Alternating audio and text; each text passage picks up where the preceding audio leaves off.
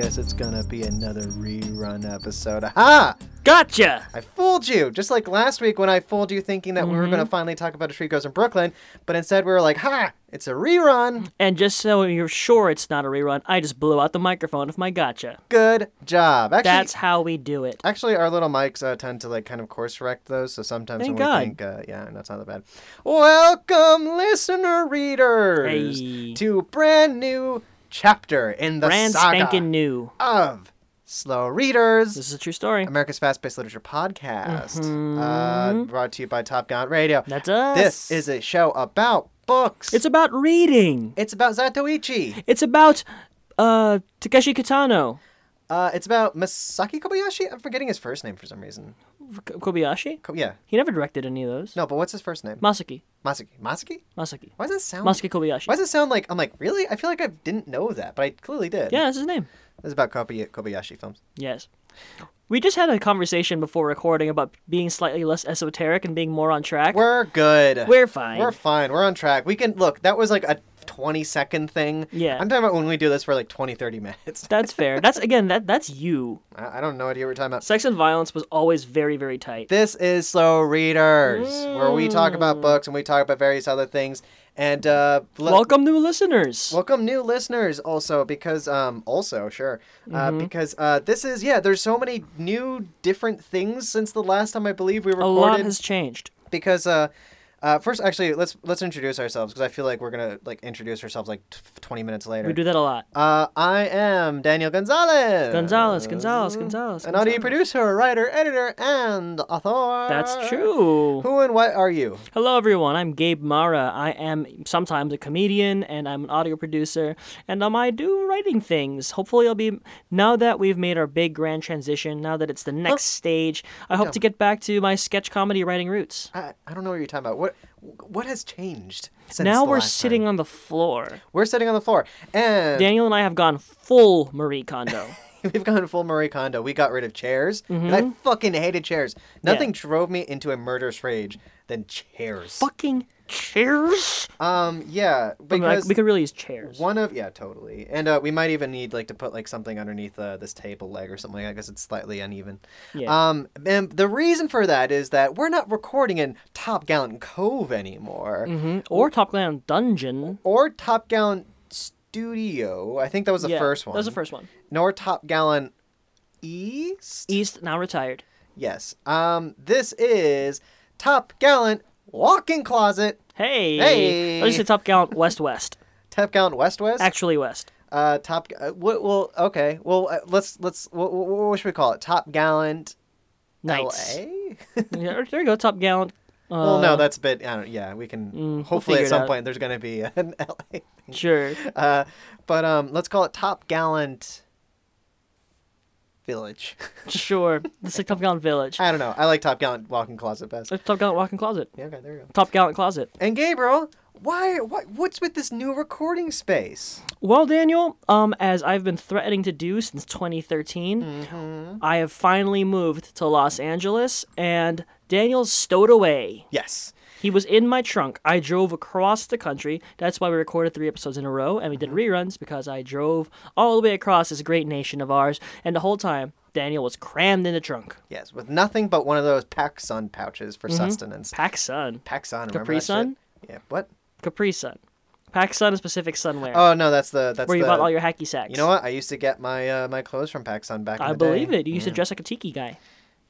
A what? Guys, Daniel was the biggest surfer dude I've ever met in my life. Frosted tips, puka shell necklaces. I did have blonde Fake tan. I did have blonde tips. Yeah, that's what I said. Frosted tips, damn I it. know.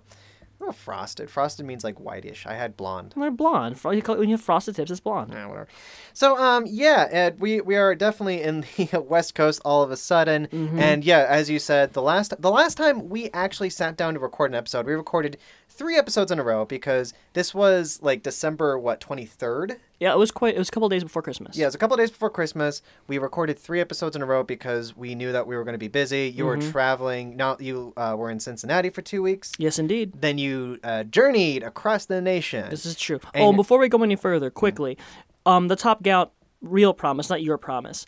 Oh, yeah, if you're yeah. here for the book talk, if you're actually a person who loves books and wants to hear about A Tree Grows in Brooklyn by Betty Smith, we'll get to it, we promise. So swipe up, you'll see in this the show notes exactly the time code when we actually start talking about the book. This is a real literature show. We just like to fuck around. And we have a lot to cover right now. We have a lot to cover. For those of you who are old listeners, thanks for sticking around. Yeah. Thanks for putting up with Daniel's antique-y intros. Yeah. But,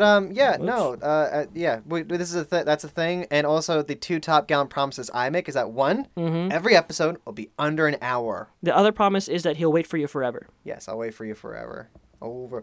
Just staring out to see... I've been dreaming What's that? of you tonight. It's Selena. What? Selena. Selena? What's Selena? You know Selena, the Tejano singer? No. She sang Dreamin' of You Tonight.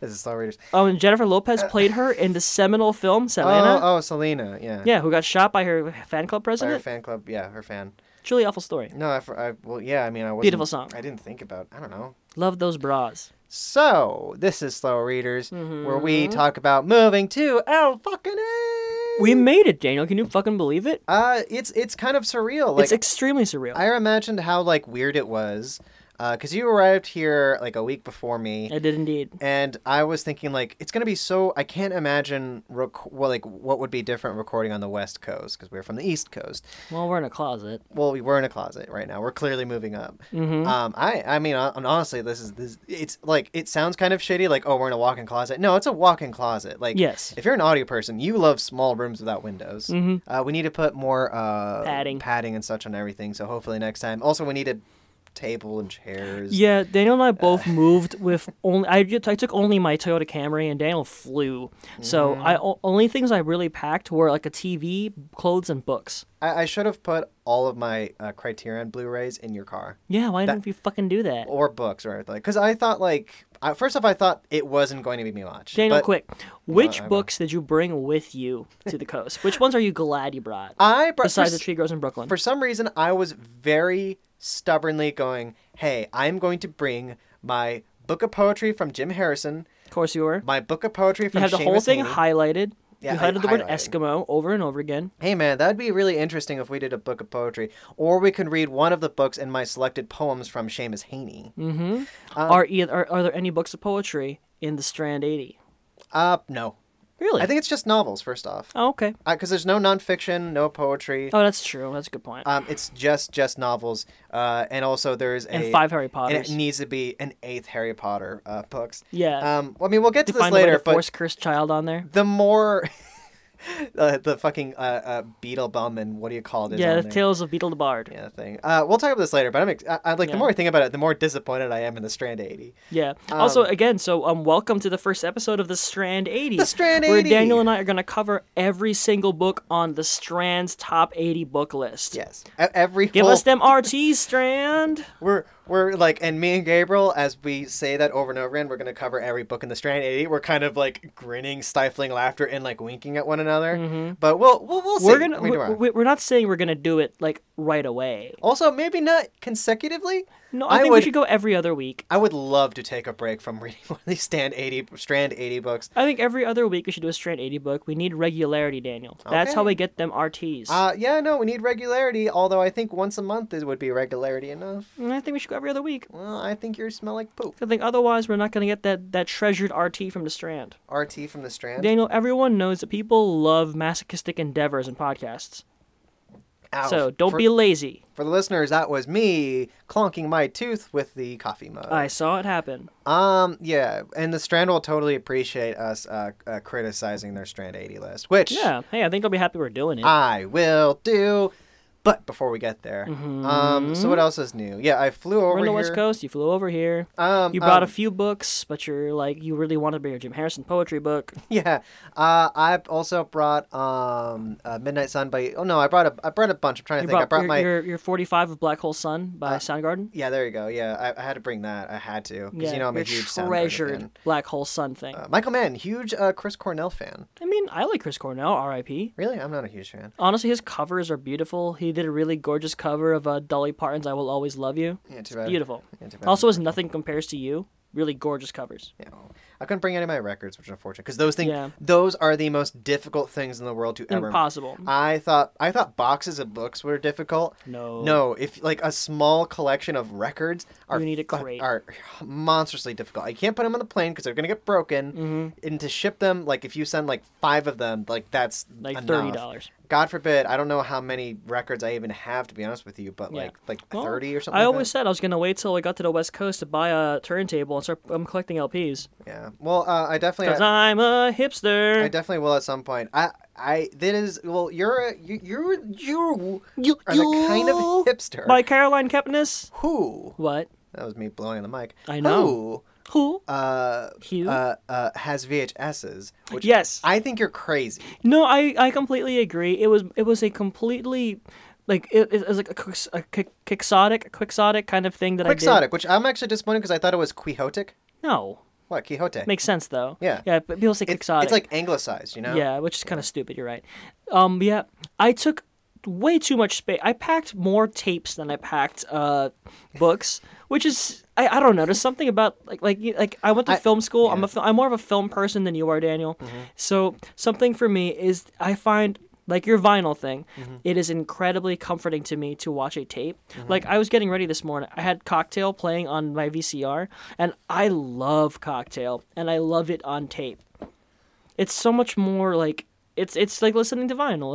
It's something warm to me. Well, the thing that I mean, I don't mean, all right, Gabriel, I don't mean. Yes, I was very stupid to pack a bunch of tapes in my car and drive them across the country. And look, I agree. I don't mean to be judgmental or condescending. I mean, that would be a silly thing. But I think you're a Caroline Kepnes is you. fucking idiot for bringing all those VHSs. You're not wrong. Watching VHSs and Yeah. collecting VHSs. I love them. Stupid. They make me so happy. Well, here's the thing. The difference that I wanted to do. This is why, like, I collect records but not VHSs.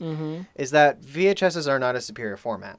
True. Whereas records sound awesome. They really do. Like, and they sound incredible. Also, especially like the real vinyl as opposed to like I don't know what to call it, but like digital Like a vinyl, digitized vinyl. which is basically about like the CD quality of something, which isn't bad but not great. Yeah, that feels a little artificial. Like you can honestly get better sound quality like off of like wave files, Going off like Tidal or something. like that. Yeah. Also on top of this, I you know very well my We're audio producers. my history. Oh fuck, what was that? You know very well. Yep, that was me just throwing my phone across the room. I did see that. You know me, Oh, like man. There's an amazing story I have to tell you. Actually, a very good anecdote and Gable from my Cincinnati days. Okay, I'll say this. Finish you the do story, I'll that, tell that one. And then we'll go on break because we're a tight ship. You okay?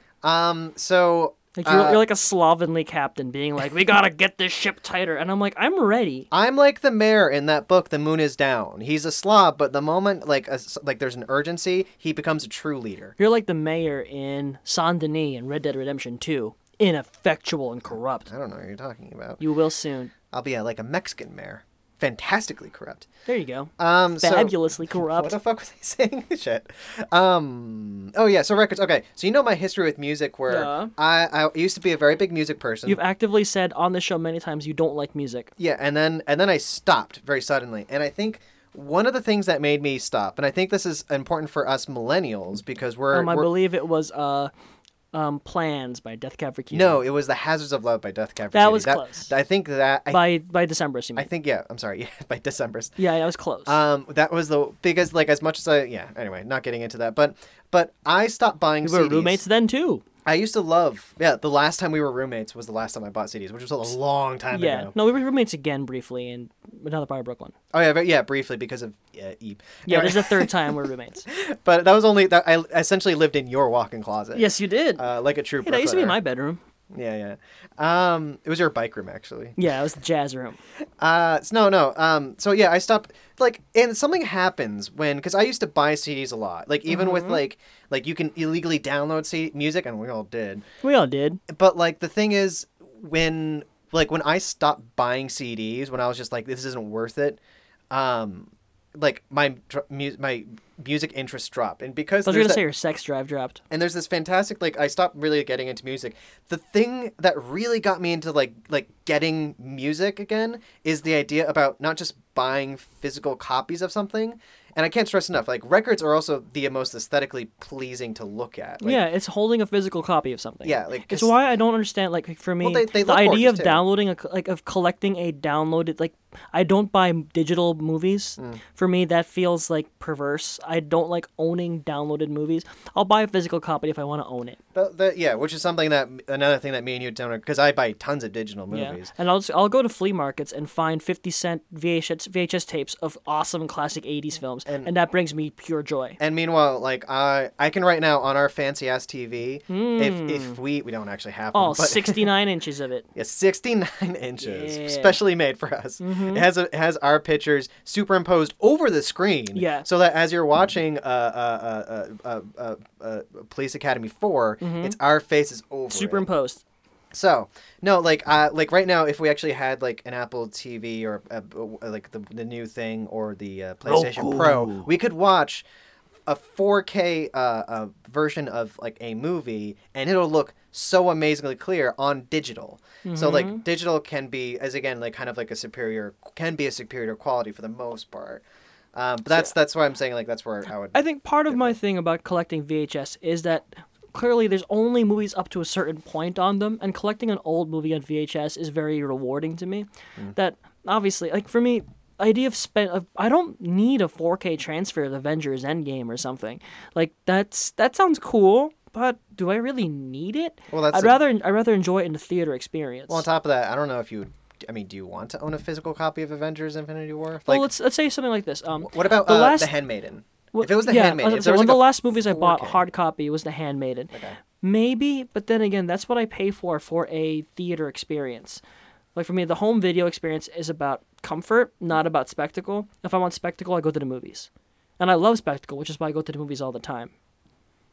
Eat fart. Is it Eat Ebe fart? you old man. No. I miss Ebe. Yeah, no. Hopefully Ebe's all right. Yeah. Cut to Ebe frozen.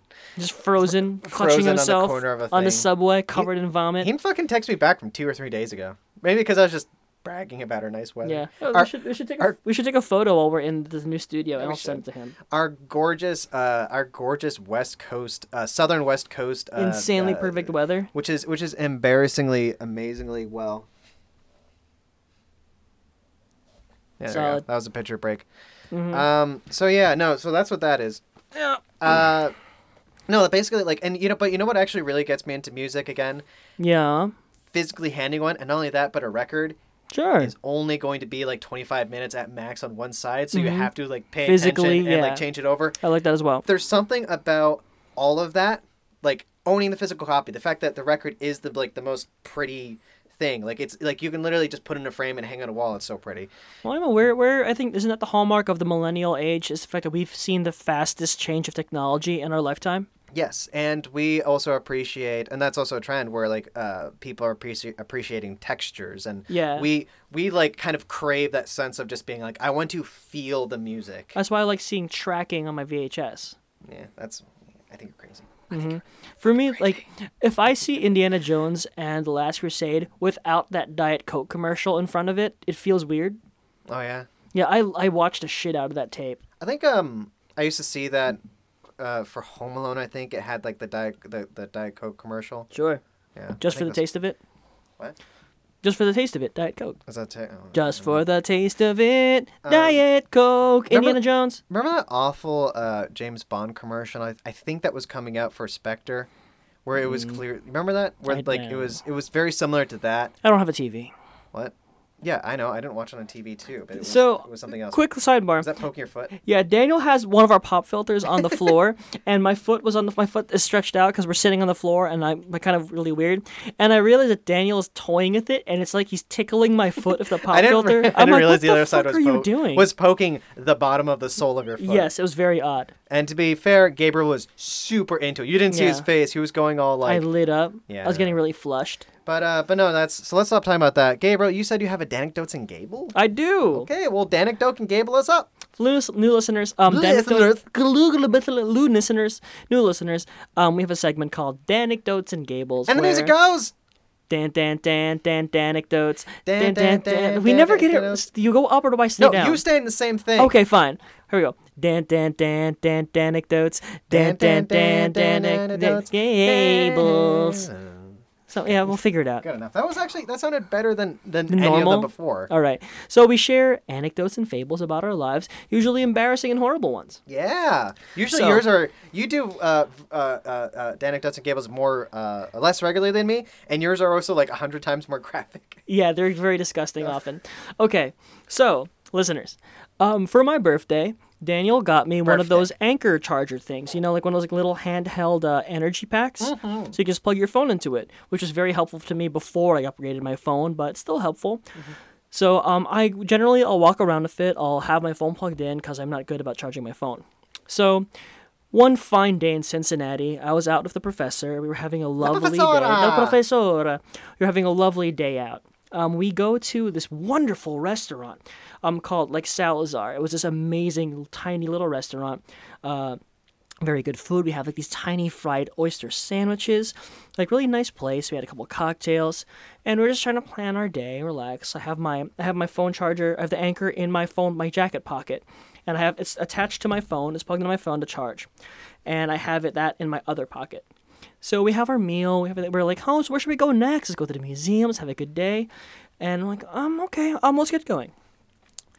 I stand up, and as I swing my coat around, put it around my shoulders, the Anchor is still connected to my phone.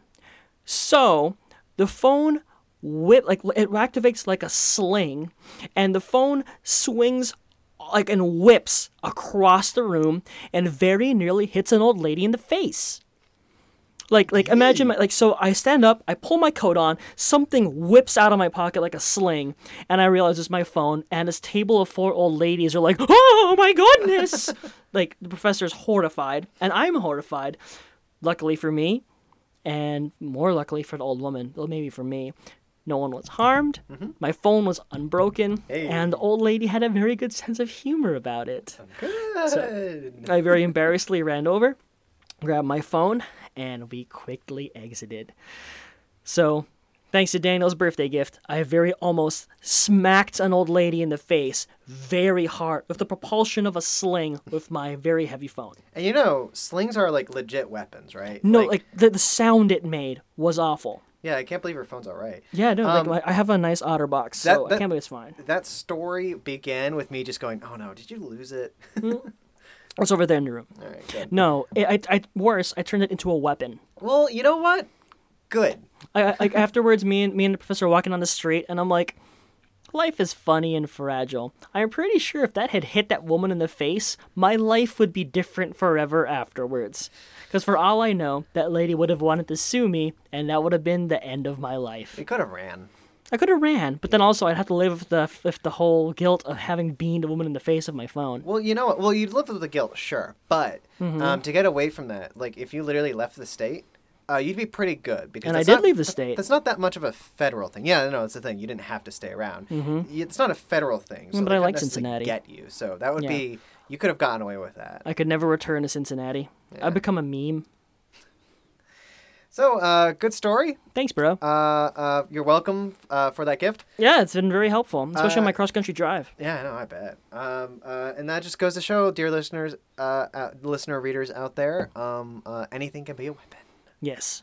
So, we're running a bit long. Really? Yes. Us? Let's go on break right now. When we come back, we have books to talk about. Ooh. Did I say books? Ho ho! A Tree Grows in Brooklyn, its sequel. Tree Harder. That sounds good. A tree grows in... the Bowery Ballroom. The tree grows in... the Music Hall of Williamsburg. Where would it be? Where would the... we can talk about it later when we talk about the book. Let's Daniel go on and break. I have lived in Brooklyn. So, go on a break. All right. Now. I gotta stretch my legs.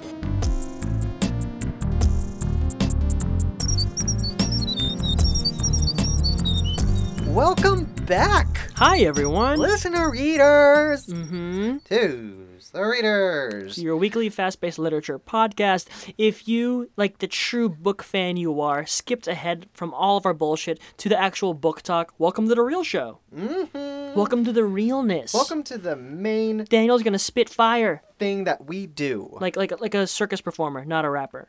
Oh, yeah, good point. Yeah, I don't Yeah. spit fire. I can't rap for shit. No. This is So Readers. Hi, everyone. I'm still Gabe. You're Gabriel. I'm Daniel. And that's the end of the show. Yeah, see ya. Tree Gabe- grows in Brooklyn. Gabriel, yo. More like boredom grows out of my fingertips. Oh, because Gabe hated this book. I Okay. heard it. I loved it, actually. Go on. Gabriel, What? we have to talk about a book. And not only that, this is part of the Strand 80. The Strand 80, baby. Can you pull up that list? Because what number on this? I believe it was number 14? Okay, and this there actually is like an order to that, right? Like Yeah. number 1 is number 1. No, I don't think so, actually. I think it's kind of an arbitrary list. Is it? Okay. I believe forgot they're the not order. ranked. I think number 1 is like To Kill a Mockingbird. So So perhaps You it know. is. yeah. I don't think it is. I'm pretty sure it's not ranked. Okay, I thought it was, but it's basically early on, and we read this. A Tree Grows in Brooklyn by Betty Smith. That's the book we're going to talk about.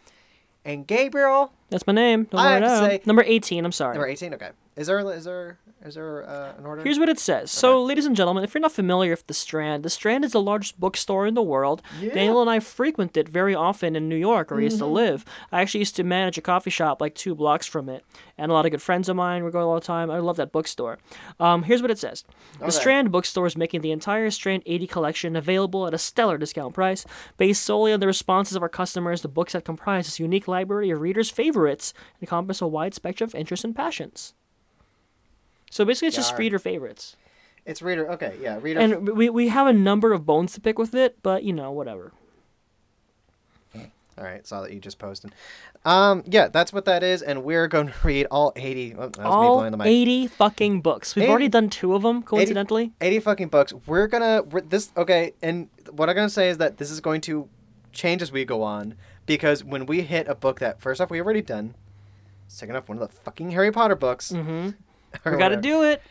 Well, we'll see. I mean, Nope, Daniel, we gotta do it. I don't like cheating when we start an endeavor. well, I love cheating because That's what your ex-wife told me. because if you ask my ex-wife, I sport cheat. No, I'm kidding. Sport cheat? Sport cheat. I don't understand. Like you cheat Like, as a do you sport. cheat in Madden? No, like you cheat as it's a sport. Like during flag football? Just during when I play the video game. Madden. Gotcha. You're a real teabagger. It is disgusting. Oh, God damn it. All right. All you guys And got to you deal with always this. play the most oversexed character, and your wife always played Zangief, and you teabagged relentlessly. I what? I teabag Zangief? Do you not know the term teabagging? I know what teabagging is. Why am I In video games. Yeah, why am I teabagging Zangief? I was implying that you would play Street Fighter against your wife, and you'd cheat, and then you'd teabag her, and you only ever played the sexiest women, and she only played Zangief, and you teabagged her every time. How do you cheat in Street Fighter? I don't know, you spam? Well, that's just like, this is being good. Yeah, that's called playing Street Fighter if you're not Yeah. like a sport what do you call it, gamer athlete. So So enough about Street Books. Fighter. We got a book to talk about. So yeah, no, we're we're reading the Street Fighter. I'll complain about that later. So we read A Tree Grows in Brooklyn by Betty Smith, a novel from 1952. Really? It was Question 52? mark? Yeah, something like Hot that. diggity damn. Or I was like, no, it was in the 40s. It came out, and people in World War II read it. Yeah, 45. 45. Yeah, really? Okay. Yeah, 45. There- Apparently, it was a big hit among soldiers in the war front. Yeah, they're like, I think on the top of Wikipedia page, which is where we get all our research. That's true. No, they're on the top of the page. It says something about like how a soldier like wrote like this glowing letter about like how much he appreciated it, and also it's interesting that yeah, there was like a copy of this that was portable and readily available for American soldiers in World War II, which is like, I mean, but aside the qualities of the book, I'm like, really, for this book? All right, I can see that. sure. You know, That's it's kinda cool. it's like the sentimental bestseller about the hard times, about, and makes you feel like home, that kind of thing. It's about your family. You see your daughter in Francie. You see yourself in Johnny, that kind of thing. And this very much is like I didn't really know anything about this Me neither. book going in. Having read this, I have two reactions. First off, this is the most literary thing that we've read so far. You think so? Yeah, as an American literature, not so much because I feel like you can talk about like Crime and Punishment. Or whatever. Sure. This felt like a Like, true what about- literary like like effort. Well, define literary, because we did do that what's it called? I mean, we've not shied away from great books. We've done Graham Greene and Cormac McCarthy. Yeah, but those aren't like the neither of those books. You'll never find Graham Greene or Cormac McCarthy on the Strand 80. Still shocking to me. Which McCarthy, yeah. I mean, I don't know if Graham Greene. He is not. He's kind of like fallen out of favor. My shirt's just like kind of stuck in your head. Yeah, I have a lot of hair. Oh, it's also I think you have the headphones on it. Yeah, that's why. so funny. Okay, sorry, we're in a walk-in closet. Anyway, no. So like those aren't like the great books. Like, and my thing that I would say, my criticism of the Strand 80 would be, you can move that shirt if you like. No, it is my friend. My criticism of the Strain 80 is that like our top one was that like it's infuriating that like 6 spots or whatever are Harry Potter books, even though it's this annoying double standard, because if you put Lord of the Rings as one and Chronicles of Narnia as one, as a single entity, yes. You do all of Harry Potter as one. Yeah. You don't do the separate Harry Potter books. That rankles my need to organize. It makes me very, very annoyed. There's something very pandery about that. Yeah, but just because it bums me out. Harry Potter is the hugest thing now, yeah. that like they're just like, well, and it's not even all 6 books. It's like 4 of them. Yeah, and also I think the highest ranked one is Sorcerer's Stone. If it is a rank, is the first one. A book we already read. Mm-hmm. And so you listen to Stephen Fry do it. So there's that. My second complaint. Yeah. No surprises.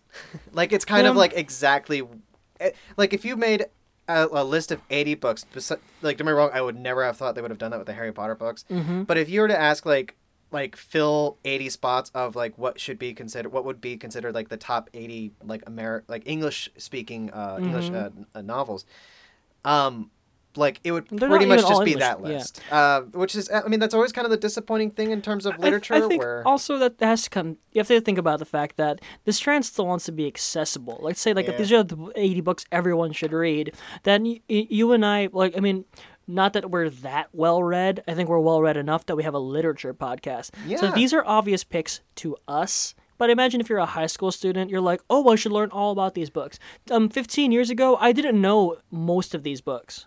I had heard of them. But, I mean, honestly, like, I was kind of...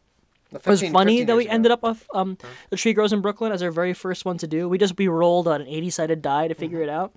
Yeah. And I'm glad it landed on this one. This is a book I've known about. I mean, there's so many like Looney Tunes jokes about it. Yeah, which is weird. Huh? Yeah, it's just a weird thing. It's always a joke about dogs pissing on trees. Well, it's like Simpsons with Citizen Kane. Yeah. Yeah. Exactly. So I mean, I get it that there are no surprises on that thing other than what's left out. Yeah. But I think we're coming at it from a place of we seek out like things that are surprising and like spectacular to us as book people. Yeah, well, speaking of which, I think the Strand 80 is them being like, these are the books you should read. This is our most charming, for like our personality face, the Strand 80. If you want anything more, you just walk into the Strand, into literally any section. Still, my criticism of that would just be, it's very, like, populist, of course, right? Like, it's no surprises because it's like, there's, like, besides... I'm actually curious if, like, we're the ones who would complain about the Harry Potter thing being controversial, even though I feel like other people would just be like, oh, good. You know? I don't know. I don't know, but maybe we'll ask around. We'll see how people feel. I think I asked you this question before. Daniel, do you think it's better to not read at... I had this debate all the time with my highly literate, awful ex-girlfriend, the one who actually turned me on to this book. She was furious that her niece was reading the Twilight books. Uh-huh. But what do you think is better? To not read at all or to be reading the Twilight books? Reading the Twilight books, but it really... As long as you're using it as a springboard to read better books. As long as that's the case. I mean, like, look, here's the thing. I mean, I remember, like, not thinking very highly of Twilights when they were coming out. And you've did a full 180 on those. You love them now. Well, it's not so much that, but it's just like... Your Edward Cullen tattoo is amazing. Compared to like some of the more recent like kind of popular books in that vein, Twilight it now by comparison is high literature, even though it's still not well written. Yeah.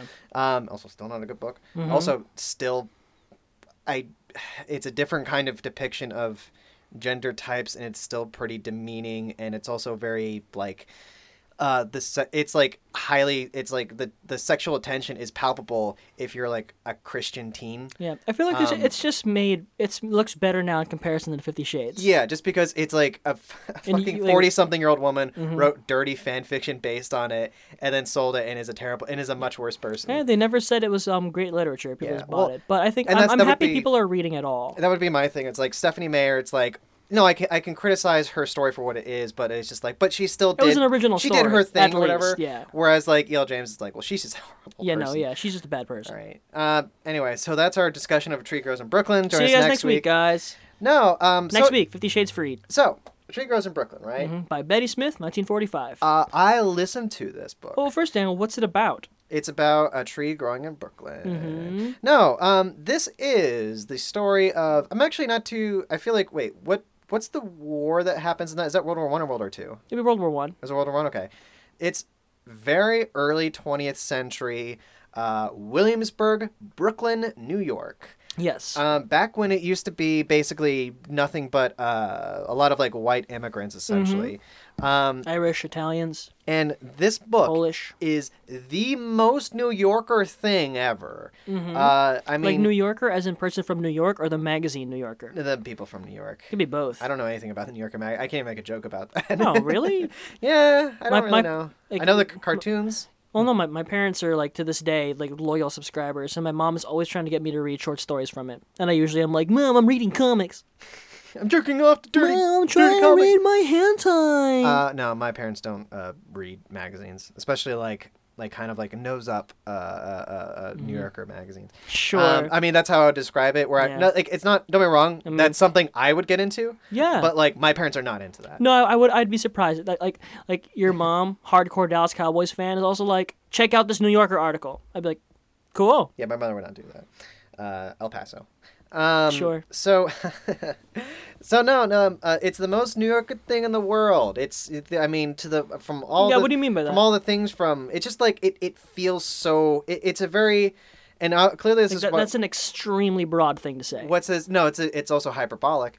And like it's just like all the different stories like from the beginning when like it has there's no straightforward structure to this. For a while there's for sections it just feels like it's just like a series of anecdotes. Yeah. They don't. It's essentially a generational epic. Yeah, it's not like a serial or anything like that. No. It's not a singular story that is being told. Rather, it is a very small, intimate story, more or less focused on one girl. I think it's like from her like 12 to 17 or something like that. 11 to 17. 11 to 17? Okay. And also like it flashes back into the histories of her grandparents and her parents. Yeah, and when like before they had her and everything. But it's basically the story of her kind of maturing from that time in Francie Nolan, Brooklyn. And it involves the story of her mother and father. Her growing up in Brooklyn with her lensless, huge horn-rimmed glasses and her full sleeve tattoos. Yes, exactly. Mm-hmm. And that's about how she went to go see Vampire Weekend. She had a lot of VHSs. She did. To be honest with you. No, I mean, but no, this is early 20th century, so to be ironic back then. Was to die. Die young. Yeah. No, what an irony. No. It's a wonderful depiction of poverty and also just the neighborhood. I feel like it's a good like a painting of an area kind of thing. It's a pastoral of there you go. Of Williamsburg. It's a city pastoral. It's a city pastoral. Is there a term for that? Urban pastoral? I don't know. I don't know if there is. I don't think there is. I mean, I would dare just tweet at us. Yeah, tweet at us what this is or what, because I feel like we can probably lump together other examples of that I can't think of right now. But anyway, so and basically, yeah, that's what it is. It's very much about time and place, and also just like a very truthful history of something. Yeah. It feels. I don't know if did you read the introduction to this book? No, I usually skip them because honestly the spoilers bum me out. We are. This is a bit of a reversal here because on the thing it begins with reading the introduction. Mm-hmm. It was about some lady who really loved. I feel like that's really dismissed. I think she's a writer. Yeah. A lady who like basically grew Anna up. Quindlen. Here we go. And she's talking about like the appreciation of this and what it meant to her, and how like important it is. I mean, this is basically like the Catcher in the Rye before Catcher in the Rye. Sure. As in like it's like something that young people grew up with and loved it and just like would glowingly be like Tree Grows in Brooklyn. That's a good fucking story. Yeah, it's weirdly fallen out of favor. I think most people don't know what it is. Even as a kid, didn't know what it is, except for the cartoon references, and even that's probably dead by now. Yeah, and I feel the reason for this is that as probably that was me blowing the mic again. As probably as accessible and involving as this is, it's extremely it's very readable. long. Yeah, It's very very long book. It's very long. That's what basically like it is like yeah. It's a It big didn't book. feel that long to me, to be honest. But then now and again, I'd be driving for like 6 hours, and I'm like, boy, I'm not even halfway through, huh? Yeah, watching because like I look at the timer and it would be like I forgot exactly how long the audiobook was. Actually, I can look it up right here. But like I would listen to this in like several hours a day, and then I'd be like, man, hopefully I'm almost done. And then it's like not even halfway. Yeah. Okay. So like Yeah. it's a bit of a thick book, Yeah. and I think that's the only reason why it's fallen out of favor. I suppose so. You know me, I'm very. I think it's been supplanted in history by, like you said, by like Catcher in the Rye as your essential coming of age story in New York. Yeah, I don't know how. It's only 15 hours. Really? Also, shout out to Kate Burton, who does a fantastic Who's read Kate of this. Burton? I don't know. She's The great reader of though. this. I really liked her voice. The shout out to her who did a fantastic job reading this. She's Yeah. very I loved her reading. She's like she does all the voices really well. Yeah, and it's just lots of really delicious Mary accents Romilly and her accents and like yeah. all the people. No, like My only complaint about her is that, and maybe this is also the way the book's written, is that anytime someone whispers, she has like that stage whisper kind of thing. I don't know. It's like it a weird works thing to for me. complain about, Yeah. but it just. Yeah. No, I mean like the story. It's very straightforward. It is just about it's from the point of view of Francie Nolan, 11 years old, Most of it. 17-year-old, almost all of it, and also like the what's it called, and the reflections of her mother Katie, her father Johnny, who was like a singer, Yeah, and her grandparents, and it's on her younger brother Neely, and it just follows Katie growing up in Williamsburg in like poverty and also the deeply human experience of what it means to be that person. Yeah, and speaking of spoilers, the one thing Uh-oh. that was spoiled in the introduction that I'm going to spoil for the people out there because it's not. I don't think the story suffers at all knowing that it happens. I think out of anything, it lends itself very greatly, especially to like the early depictions of that character. Sure. Is that probably the most significant moment of young Francine's life? Francie. Francie. That's right. I'm gonna forget all these character names by the way. That's why I I'm wasn't. here. I wasn't doing a good job keeping up with their names. That's why listening we're to a them. team, Daniel. Especially the mom and her sisters. Katie, Like Evie, I was just Sissy. mixing them all up. There's 3 of them. Yeah, I know.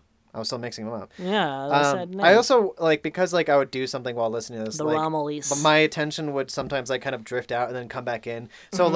like it would be like this wonderful like stream of consciousness story where like at some point I'm like, who are these sisters I'm talking about? Oh, I guess one of them's the mom. All right, Mm-hmm. Yes. but don't get me wrong, I kind of really liked that. It was really Yeah, enjoyable. listeners, this is Daniel's fault, not the book's fault. No, yeah. Also, my attention isn't great, but I mean, You? let's see if all you guys can fucking follow every little detail of like someone reading a story to you for 15 hours. Jerks. Yep. Fuck you, Gabe. Hey, how dare you? Fuck you. Anyway, what's this thing that was spoiled? Oh yeah, sorry. So the one thing that was spoiled in the introduction is the fact that the most significant point of Francie's life is that her father passes away. Yes, Johnny is a handsome, charming, like singing waiter, and as he gets older and older, becomes more and more of like a dissolute alcoholic. Yeah, and Gabriel, something tells me you love this character. Weirdly, I do, but for me, like, I did not love the character. Really? Okay, I thought that you would love this character. No, Daniel, if there's one thing I like about a human being, it's a good work ethic. Uh-huh. And the fact that Johnny did not have one made me kind of like, ugh. Well, he's a tragic character. His thing is that like he always wanted to wanted to be like Somebody. like support his family. He loved his family and he never could. Yeah, that's true. I mean, the whole thing, like, he's this charming kind of dude. No, the thing I liked about him was his affection for Francie, and that was kind of where it ended. Because honestly, like his inability to And also the I think that one of the best chapters in the whole book is the story of Katie, Johnny's wife, Francie's mom, her giving birth, and it shows the parallel stories of the horror, agony, frustration, terror, and utter awfulness of giving birth. And and Katie's doing that while Johnny's off getting drunk, thinking he has it bad.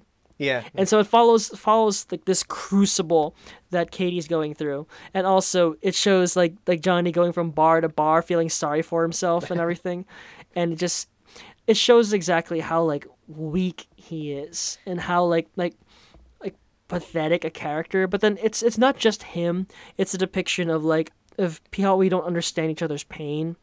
Like it was weirdly relevant to today in the sense that men think they have it so bad.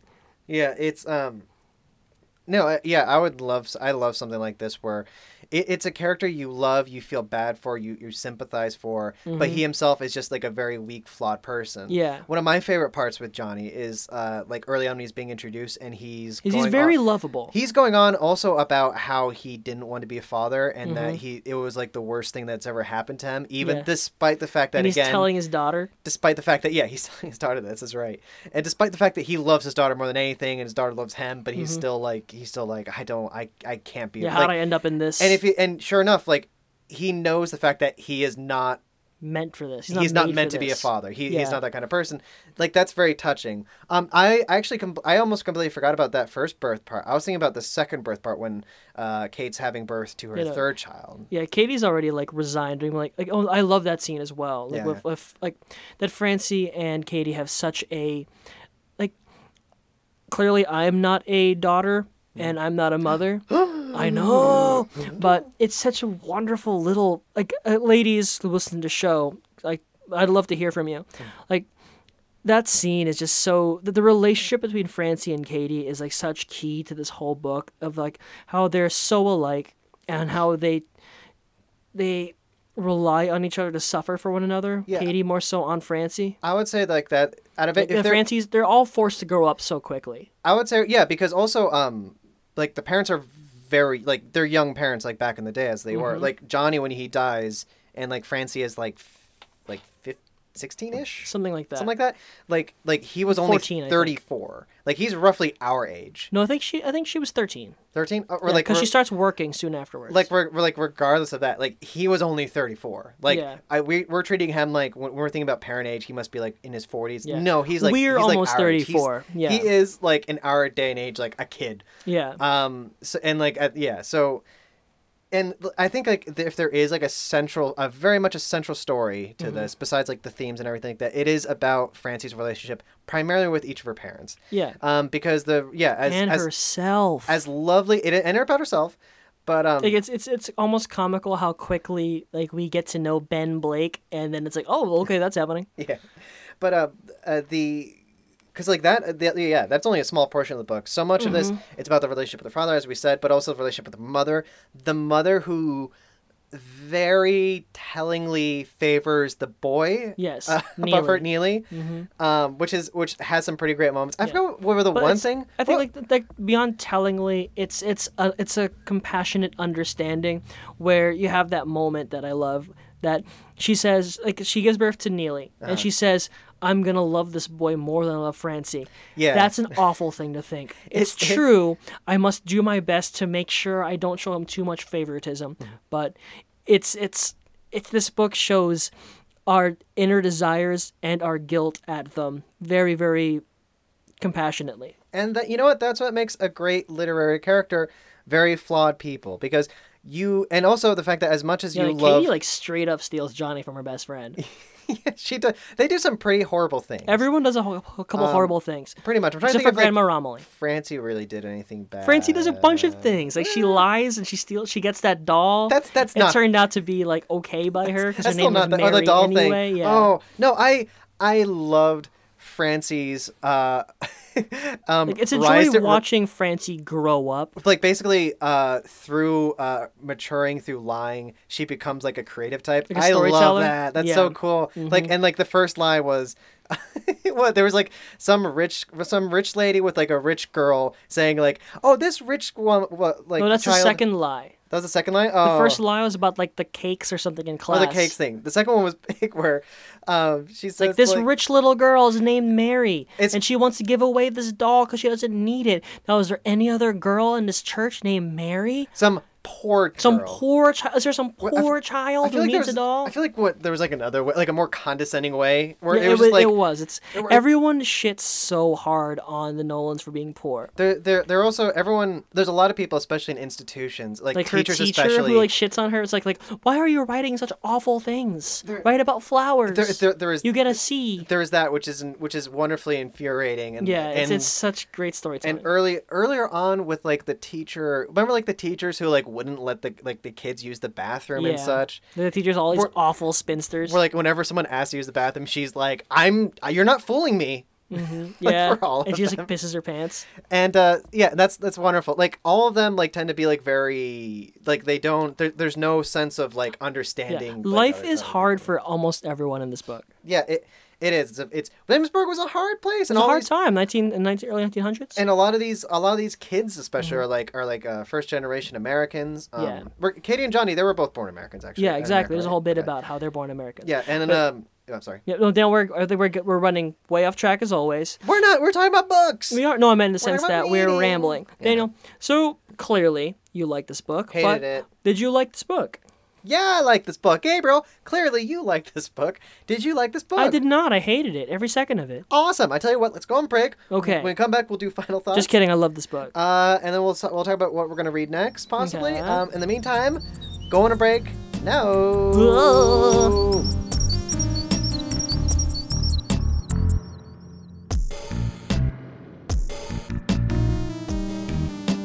Welcome back. Hi, everyone. Dear listener. Hey. Slow readers. Joe. We're in the last part. Gabriel, we have some things to do. Let's do it very quickly. Gabriel, first off, final thoughts. Gabriel, what's your final thoughts on Tree Grows in Brooklyn? I'm very glad we landed on this one for the Strand 80. I've never read this book. I've always meant to. I think I started it once or twice on Horrible Ex-Girlfriend's like bed or something. I loved it. I'm floored by it, honestly. I love a generational epic. I love stories of struggling poor Irish people. I'm a big fan of Angela's Ashes. And it reminded me a lot of Colm to Bean's Brooklyn, which is a movie I absolutely adore. It's just something about a story about people just compassionately understanding the plight of who they are, what they want to be, and how they suffer to grow and live. I absolutely love it. I'm glad I bought a copy. I'm going to revisit it often, actually. I really, really like this book. All right.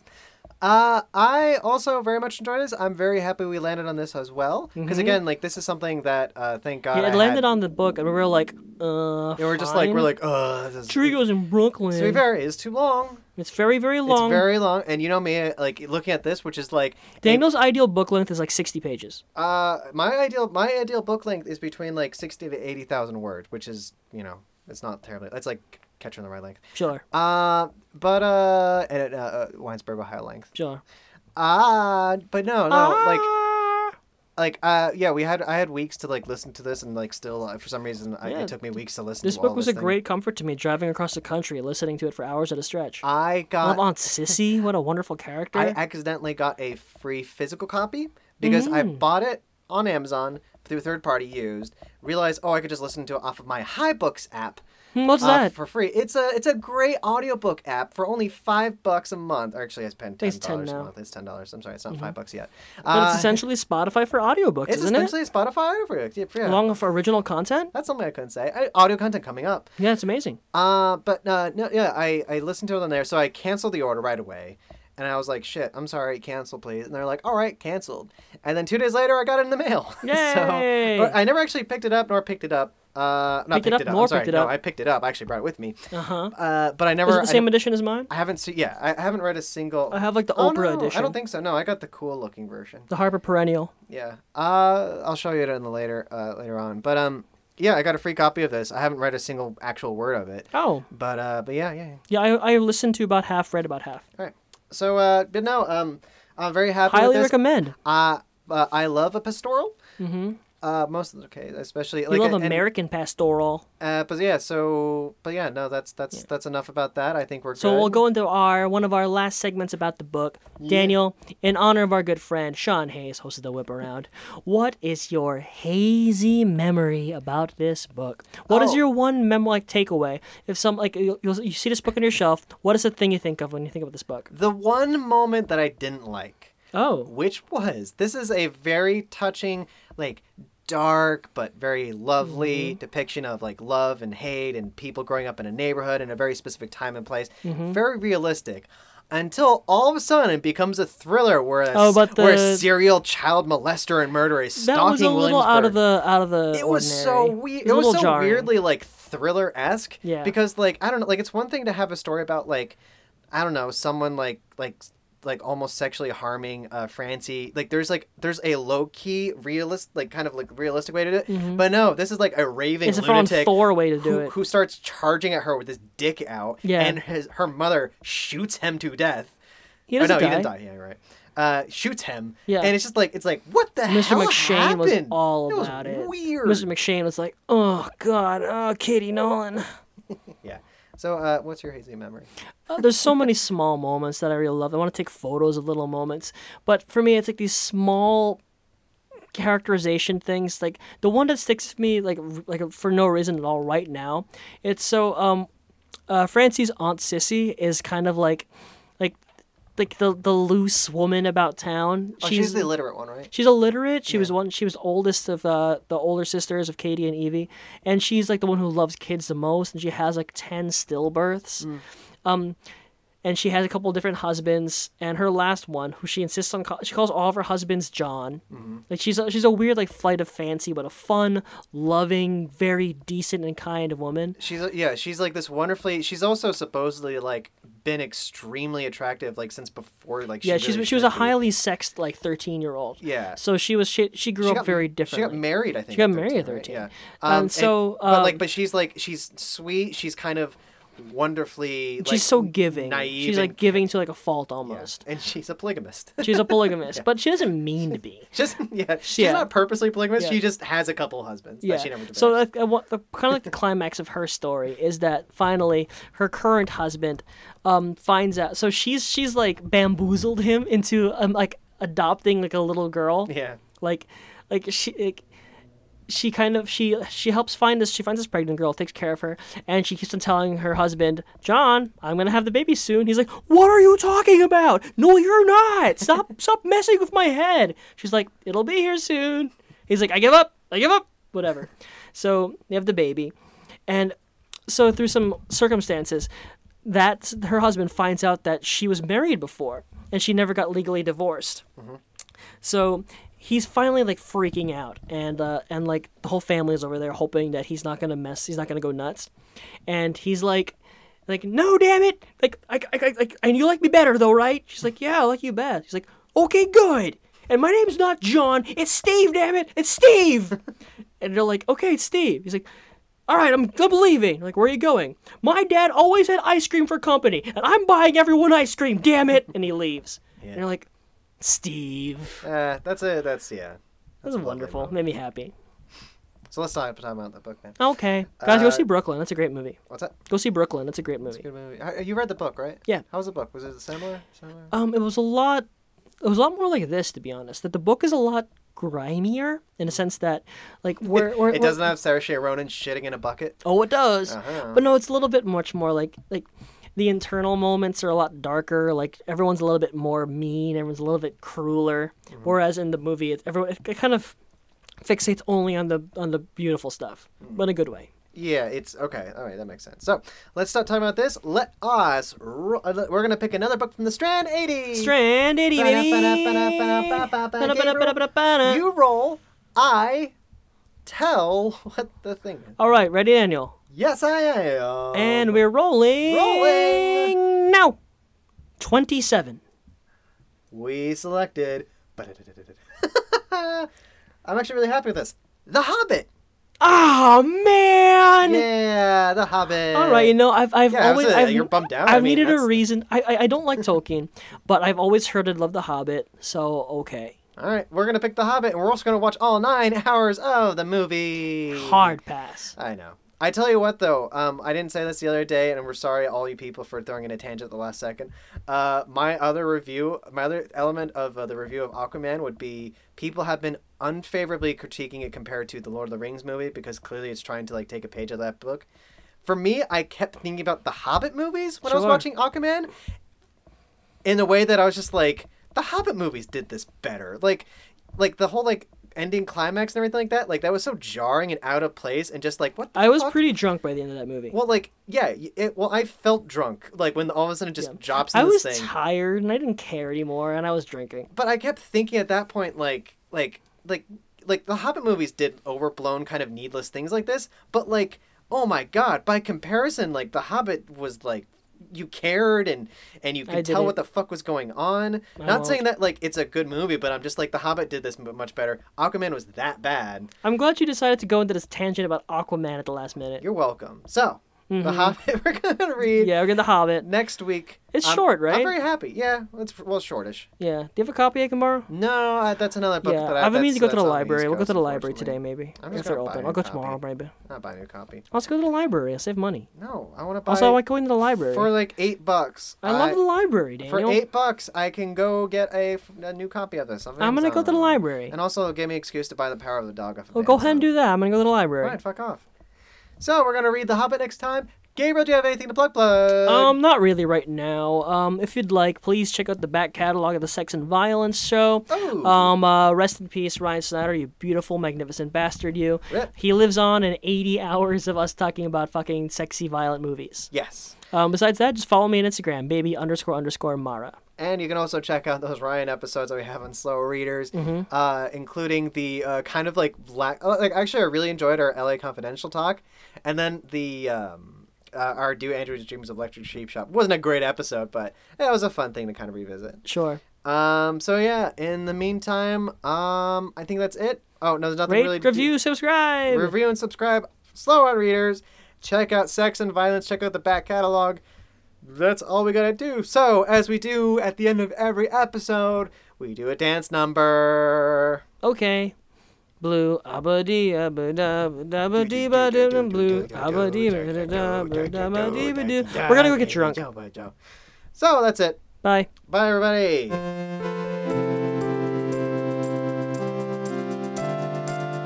This has been a Top Count Radio production, executive produced by Daniel Gonzalez and Gabriel Mara. For more shows and information, go to topcountradio.com.